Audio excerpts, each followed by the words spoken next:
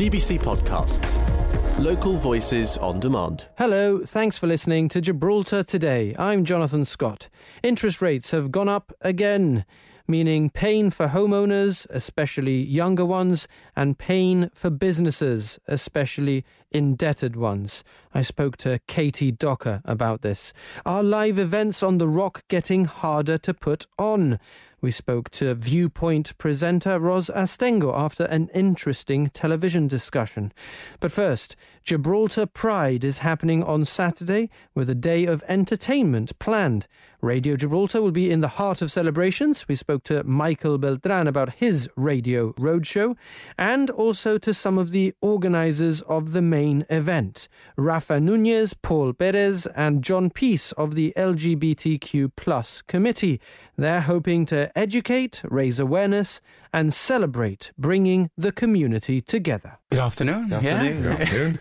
We're just getting things ready, last minute things. Like, I'm probably the most hypocritical person today with my t-shirt says chillin', not chillin' whatsoever. Very stressed, trying to keep it up, keep it together. Well, I suppose events are always difficult to put on and there's always 100 things to do as you approach D-Day.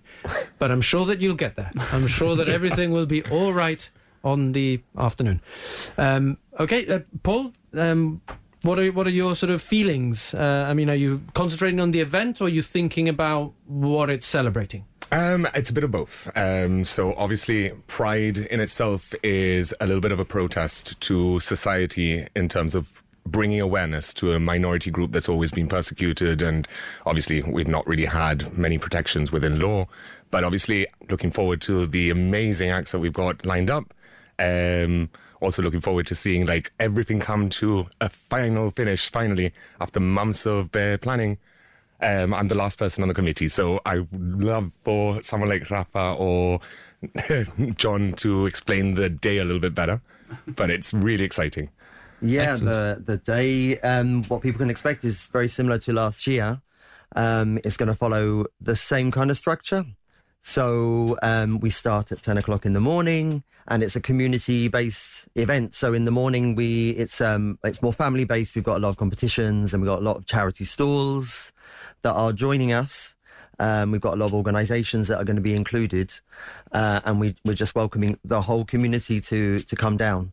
And that'll be before the speeches and the parade, same as last year. So we're going to have speeches on the main stage at 12:30. So we welcome everyone to come down to listen to those. And then the highlight of the morning first session is the parade down Main Street. We're really excited. And that sets off at what time? At 1 o'clock, yeah. This year is a little bit later because I'm not confused, St. John's is still doing something. No, they're doing a small parade and we're kind of sharing the same day, so we've had to push ours a little bit it is later. St. John's Day, International St. John's Day. Yes. Yeah. So we'll be celebrating together anyway because they'll be there also supporting after during the event, so it'll be great. Excellent. So I hear celebrations and I know that it's a colourful event, but I also hear Paul saying it is partly a protest. How do you guys, Rafa and John, weigh out the sort of celebratory aspects with the protest part? Can I go? Yeah. I feel like in Gibraltar we're lucky enough to be able to focus more maybe on the celebratory aspect of the event because there is not a mainstream or a huge influx or of hate crimes or painful situations for the LGBTQ+ community. It is true though that we're seeing it all around the world. Things are getting more and more delicate and the extreme right is getting a very powerful voice. It seems that they're still a minority, but they're a very loud minority, and they do make a kind of speech that for those people that had some doubts or maybe they don't feel as confident or comfortable or know as much LGBT history, they can easily be influenced in a negative way, and the same way that we got the rights that we have, the same way we can lose them eventually. So there's nothing set in stone for us, and that's, I think, that the main thing that people have to have in their head when they're approaching or coming to a Pride celebration is, yes, have fun, but be thankful that we can here wave our flags and be, full of pride and joy, celebrating with all the community, whether they're part of the LGBT or not. But don't forget that there are still like 17 countries in the world where LGBT people are persecuted and they can be sentenced to death, essentially. And so there isn't a sort of a marked increase in hate crime or hate speech in Gibraltar, which we should be grateful for and acknowledge. But we have also heard Lorraine tell us in just recent weeks that there are occasions when individuals are targeted because of who they are, and that and for that reason there is still an aspect that needs to be sort of it needs to be made clear to a small minority of people that people need to be respected for who they are and treated equally. Yeah. I think that comes into what we've been saying as well. Our hashtag this year kind of statement that we're going by is acceptance, not tolerance, because we're not looking for you to tolerate us, and obviously we're having those issues coming in quite often. It's on the increase globally. Locally it has affected us as well, where there is a little bit more of hate speech coming towards our direction, but a lot of the time it's just education. It's about reminding people that it's not that we don't exist. We exist. We've been around for a long time, and in Gib we've just marked 30 years of decriminalisation as well. So it's a thing to celebrate, to show how inclusive we are in Gibraltar. Yeah. I think that's a really important factor. And when you say we exist, Paul, you mean lesbian people, gay people, bisexual people, transsexual, queer? We have the full LGBTQ plus being represented in that statement. I think it's important that people come down, especially tomorrow. We'll be showcasing a lot of the information about other aspects within the LGBTQ plus. We've got people that are non-binary that not many people understand about. So on the day, we will be educating people as well within our stall, and just generally, if you talk to any of the stewards, they'll be able to inform you. We've also got a lot of resources online on our website. So we're trying to educate first. It's not so much forcing it down anyone's throat. We're kind of just saying, come be part of us. Sure. And at the risk of coming across as a devil's advocate, which I hope I don't, but there was a talking point, wasn't there, in one of the comprehensive schools about the number of flags which were on display, and with the accusation being levelled that it was confusing. Because there are so many, and also that children start at the comprehensives now at a younger age, and perhaps they are being encouraged to consider matters which they might otherwise think about later on in life. What would you say to that? So, in reality, you can't force anyone to be LGBTQ plus. You're born that way, and although that's a bit of a cliche to say in that respect, it is a fact. Many people, especially young people, when they're kind of discovering themselves, will kind of try and deny that aspect. So if it was something that we could force people into, like, you wouldn't try and not be. Okay, and that's the main point. But at the same time, there is the aspect of education. In the UK, students will start in year 7 within comprehensive. So this is going on around the world. Education is especially important, and awareness is important. And if we're bringing awareness to so many other topics, it shouldn't be an issue to bring up sexual identity, sexual orientation, gender as a conversation starter. The particular situation you're bringing up, that actually was done in the library within Bayside and Westside, and the librarians decided they wanted to bring awareness. And funny enough, all that information that was put up on their displays is on the government website, because obviously it's part of equality. It's about being able to express who you are. We're not saying you have to be one of those people. Of course, if you are a heterosexual person who generally just is born into your own way and you don't have to learn about yourself, you can still be an ally. You're still represented. So I think people may have blown that out of proportion, really. But I suppose it speaks to the fact that, as you say, that there is a conversation to be had. Absolutely. It's why we're so happy to have you here today and be able to talk about it, because I think that talking and understanding different points of view helps us to develop our own thinking and develop as a society. We think anyway, no? We hope. We hope. If I can just really, can I add to what Paul was saying? Like you were saying very, very correctly, education is always like the main focal point, like that's for sure. Like you were saying also, being part of the LGBT is a genetic aspect, like it's not something you choose. What I have been thinking, it's just a thought that's come to my mind now, so let's hope it comes out right. No? Yeah, let's hope. But it's like there's a lot of accusations out there saying that most of the education or the way that schools are projecting that LGBT knowledge, acceptance, diversity, equality, all of the above, is to groom children, when this is obviously not the case. The only reason why maybe children would be maybe more lenient to the LGBT aspect community is just because we celebrate the fact that everyone can be themselves and they can be free and there's no judgment towards any other people. If they compare that to what they're probably seeing at home or in other more personal areas of people being more restrictive, not being tolerant or accepting, or not even being open to or willing to understand somebody else's perspective, it's more like my way or the highway. Then if I was a child back then, I would still probably choose to go with the rainbow flag because it seems like much more fun than the other side. Good for you. I don't think that came out too antagonistic. Yeah, it was fine. I think that was fine, Rafa. Gents, I could talk to you all afternoon, but it's fast approaching 2:00. Let's just remind our listeners and viewers of the essentials. Gibraltar Pride happening at Casemates, starting at what time? 10 o'clock. 10 o'clock. 10 o'clock in the morning, with the walk, the parade is at 1. Mm-hmm, correct. And Radio Gibraltar will be there as well. And you are also holding an official after party at Viceroy. Yeah, that's correct. That's right. What time's that starting? That's at 11 o'clock, I believe. But Viceroy are opening their doors earlier, but the official after party is at 11 o'clock, I believe. Yeah. We'll be at Casemates until midnight, for sure. But people can start making their way into Viceroy. And if they're under 25, the Yard will also be offering an after party there, which people under 25 can go and have fun.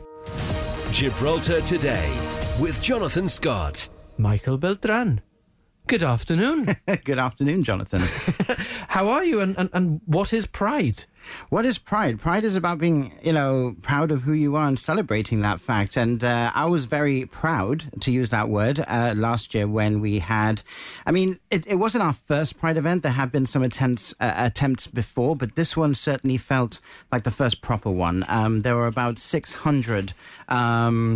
About 600 or so people that turned up for last year's event, which blew my mind personally, because I didn't know what the reaction was going to be. Like I said, we'd had attempts in the past and not many people had really come out for it. And now... See what you did there?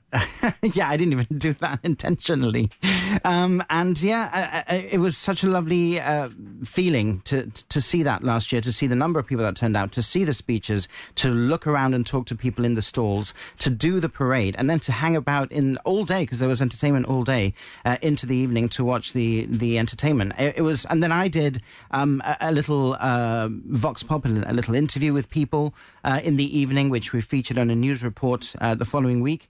And I spoke to people, and they said it's about time we had something like this. So the reaction was positive. Yeah, okay, so there's good ambiente. People felt like it was sort of almost like a coming of age, no? In this space. You, of course, have been to plenty of Pride events in the UK. Mm-hmm. Do they tend to follow a similar kind of just celebratory, colourful feel? They do. More often than not, that is the main gist of it. It's also, you get a lot of voices saying Pride is a protest, not a party, or the other way around.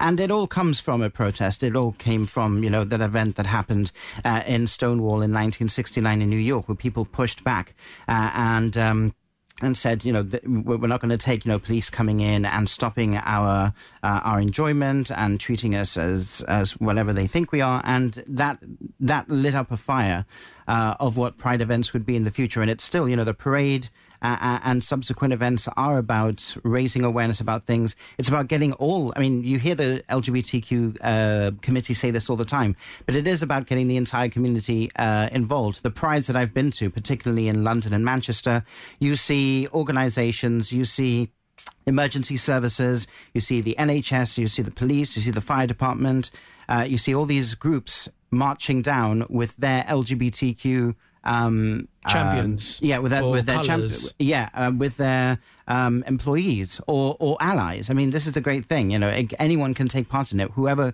turns up tomorrow, you don't have to be LGBTQ. You can be straight as well. It doesn't matter. Everyone's invited. Excellent. So with your GBC and Radio Gibraltar caps on, yes, you're doing a road show tomorrow between 11 and 2. Yes. And you're also filming or helping to sort of gather material for a TV programme? Absolutely, yes. Radio Gibraltar will be live down at Casemates from 11 till 2. It'll be myself and the wonderful Chloe Lodo. We got together for a Eurovision special programme on Saturday. Another colourful event. A very colourful event. They go hand in hand, really. And we got together for that programme on Radio Gibraltar back in May. And we're going to be co-hosting tomorrow. It's going to be fun. We're going to have interviews. We're going to be covering the speeches that are happening at around 12:30. We'll be covering the parade as well. I'll be in there, in and amongst the parade as it happens. And then, yes, throughout the day, I'll be down there with my cameraman, Chris Borge. We'll be coming to you. If you're about, come up to us, say hello, tell us what Pride means to you. We want to get as much material as possible. We're going to package it all together for a highlights programme on Tuesday at 9 o'clock on GBC, and then also on GBC News. We'll also cover the event as well on Monday. On Radio Gibraltar and on GBC Television, Gibraltar Today with Jonathan Scott. As we've been discussing, the interest rates have gone up again.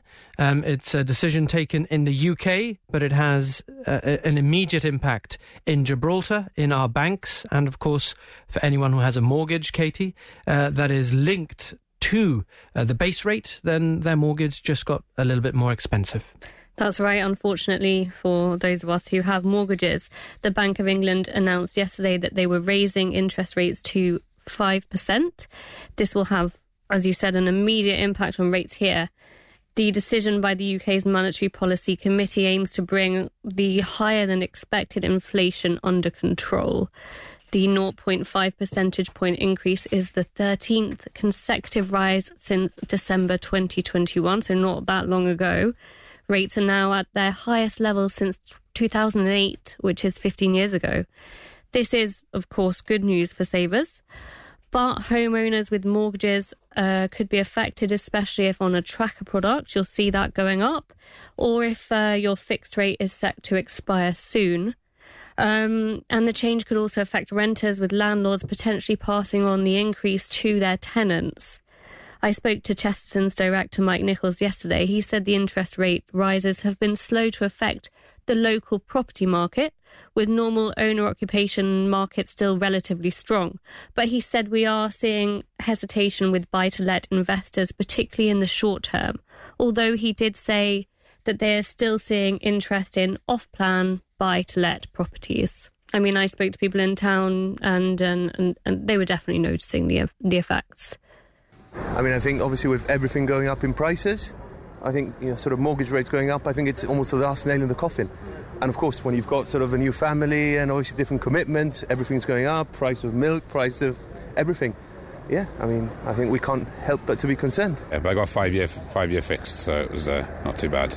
I'm sweating. It's got to sort itself out in 3 years, and that'll be right. Definitely will probably take longer to sort of make the steps towards getting a mortgage myself and buying a house. In the long term, slowing everything down overall. So yeah, it's pretty negative, I'd say. I'm on a fixed rate for, I think it's 3 years. So hopefully after that, the craziness has died down and back to normal. Definitely will affect me, yeah. Keeps going up, no, apparently. So let's see. Let's wait and see what happens. Is your mortgage fixed or on a tracker? No, it's on a tracker, yeah. So you're noticing the difference each time then? Yeah, definitely. But obviously I don't want to run the risk of fixing myself because indications are that it's going to go down at some point, so just hold on to the ride. Everything's going up, the minimum wage is still staying the same, and it's not helping the economic at all in any sense. So, yeah, it's going to affect, and it's going to tighten the strings a little bit on my purse, to be honest. So, yeah, it's tough. Gibraltar Today with Jonathan Scott. Today, we're still trying to make sense of a lively viewpoint discussion. Good afternoon to Ros Astengo. Hello.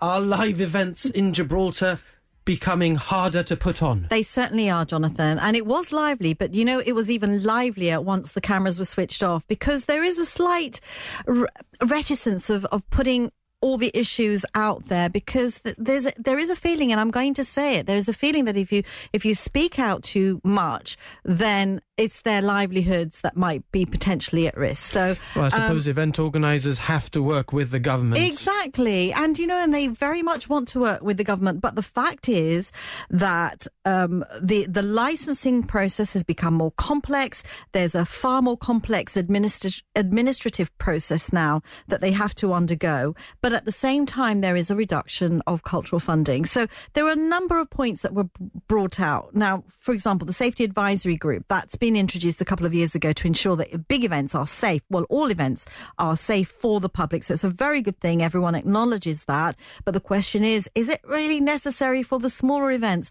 Because it's putting them through an awful lot of hoops. And as one of the panelists, Jordan Lopez of buytickets.gi, he says, well, look, events were pretty safe before SAG came along. But yes, whilst it's important for the big events, is it really that necessary for the smaller events?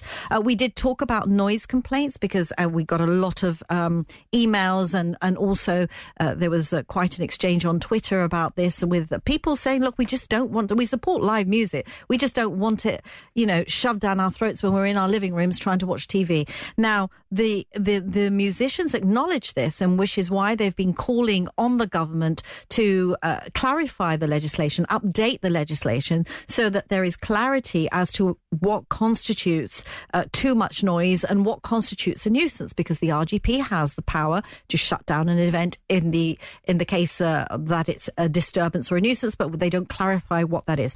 Now, there was a draft bill that was presented to the stakeholders a week or so ago, and they found that it was deficient. It just didn't clarify it enough. So John Cortes, the Minister for Culture, has accepted that, and it's gone back to the drawing board, and they're going to redraft it. But what my panellists said last night was that there was a lack of consultation. They've been waiting a few years for this legislation, and then it's presented to them. So that was another issue. But I think the biggest point that they made last night was the fact that there is a lack of venues with all this construction. There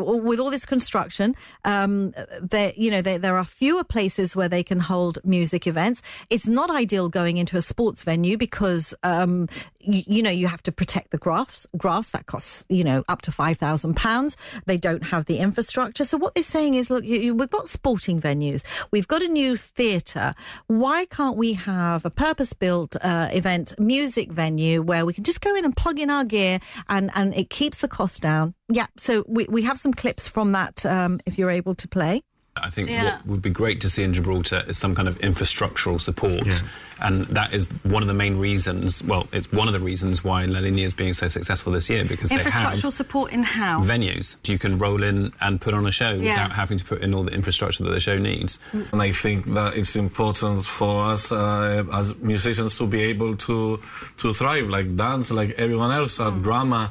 And so we need to work together for that. The solution is having a multicultural, multi-purpose venue where you don't play sports and it's just for events. Entertainment, and anyone can go there, get their own dates, book whatever they want to do and just crack on with it. And if it's out of city centre, even better. Us as organisers want to push forward and still be delivering this at our risk, but we are struggling to make that happen. So I think we just need to find that compromise and see how we can do it together, make it easier and not put so many hurdles, and we'll do it. We are here to deliver entertainment. Thanks for listening to those highlights from Gibraltar Today. I'm Kelly-Ann Borge, the show's producer. We're live on Radio Gibraltar Monday to Friday from 1 to 2, getting behind the headlines. And you can catch up here whenever you like. Until next time, have a good one. GBC Podcasts. Local voices on demand.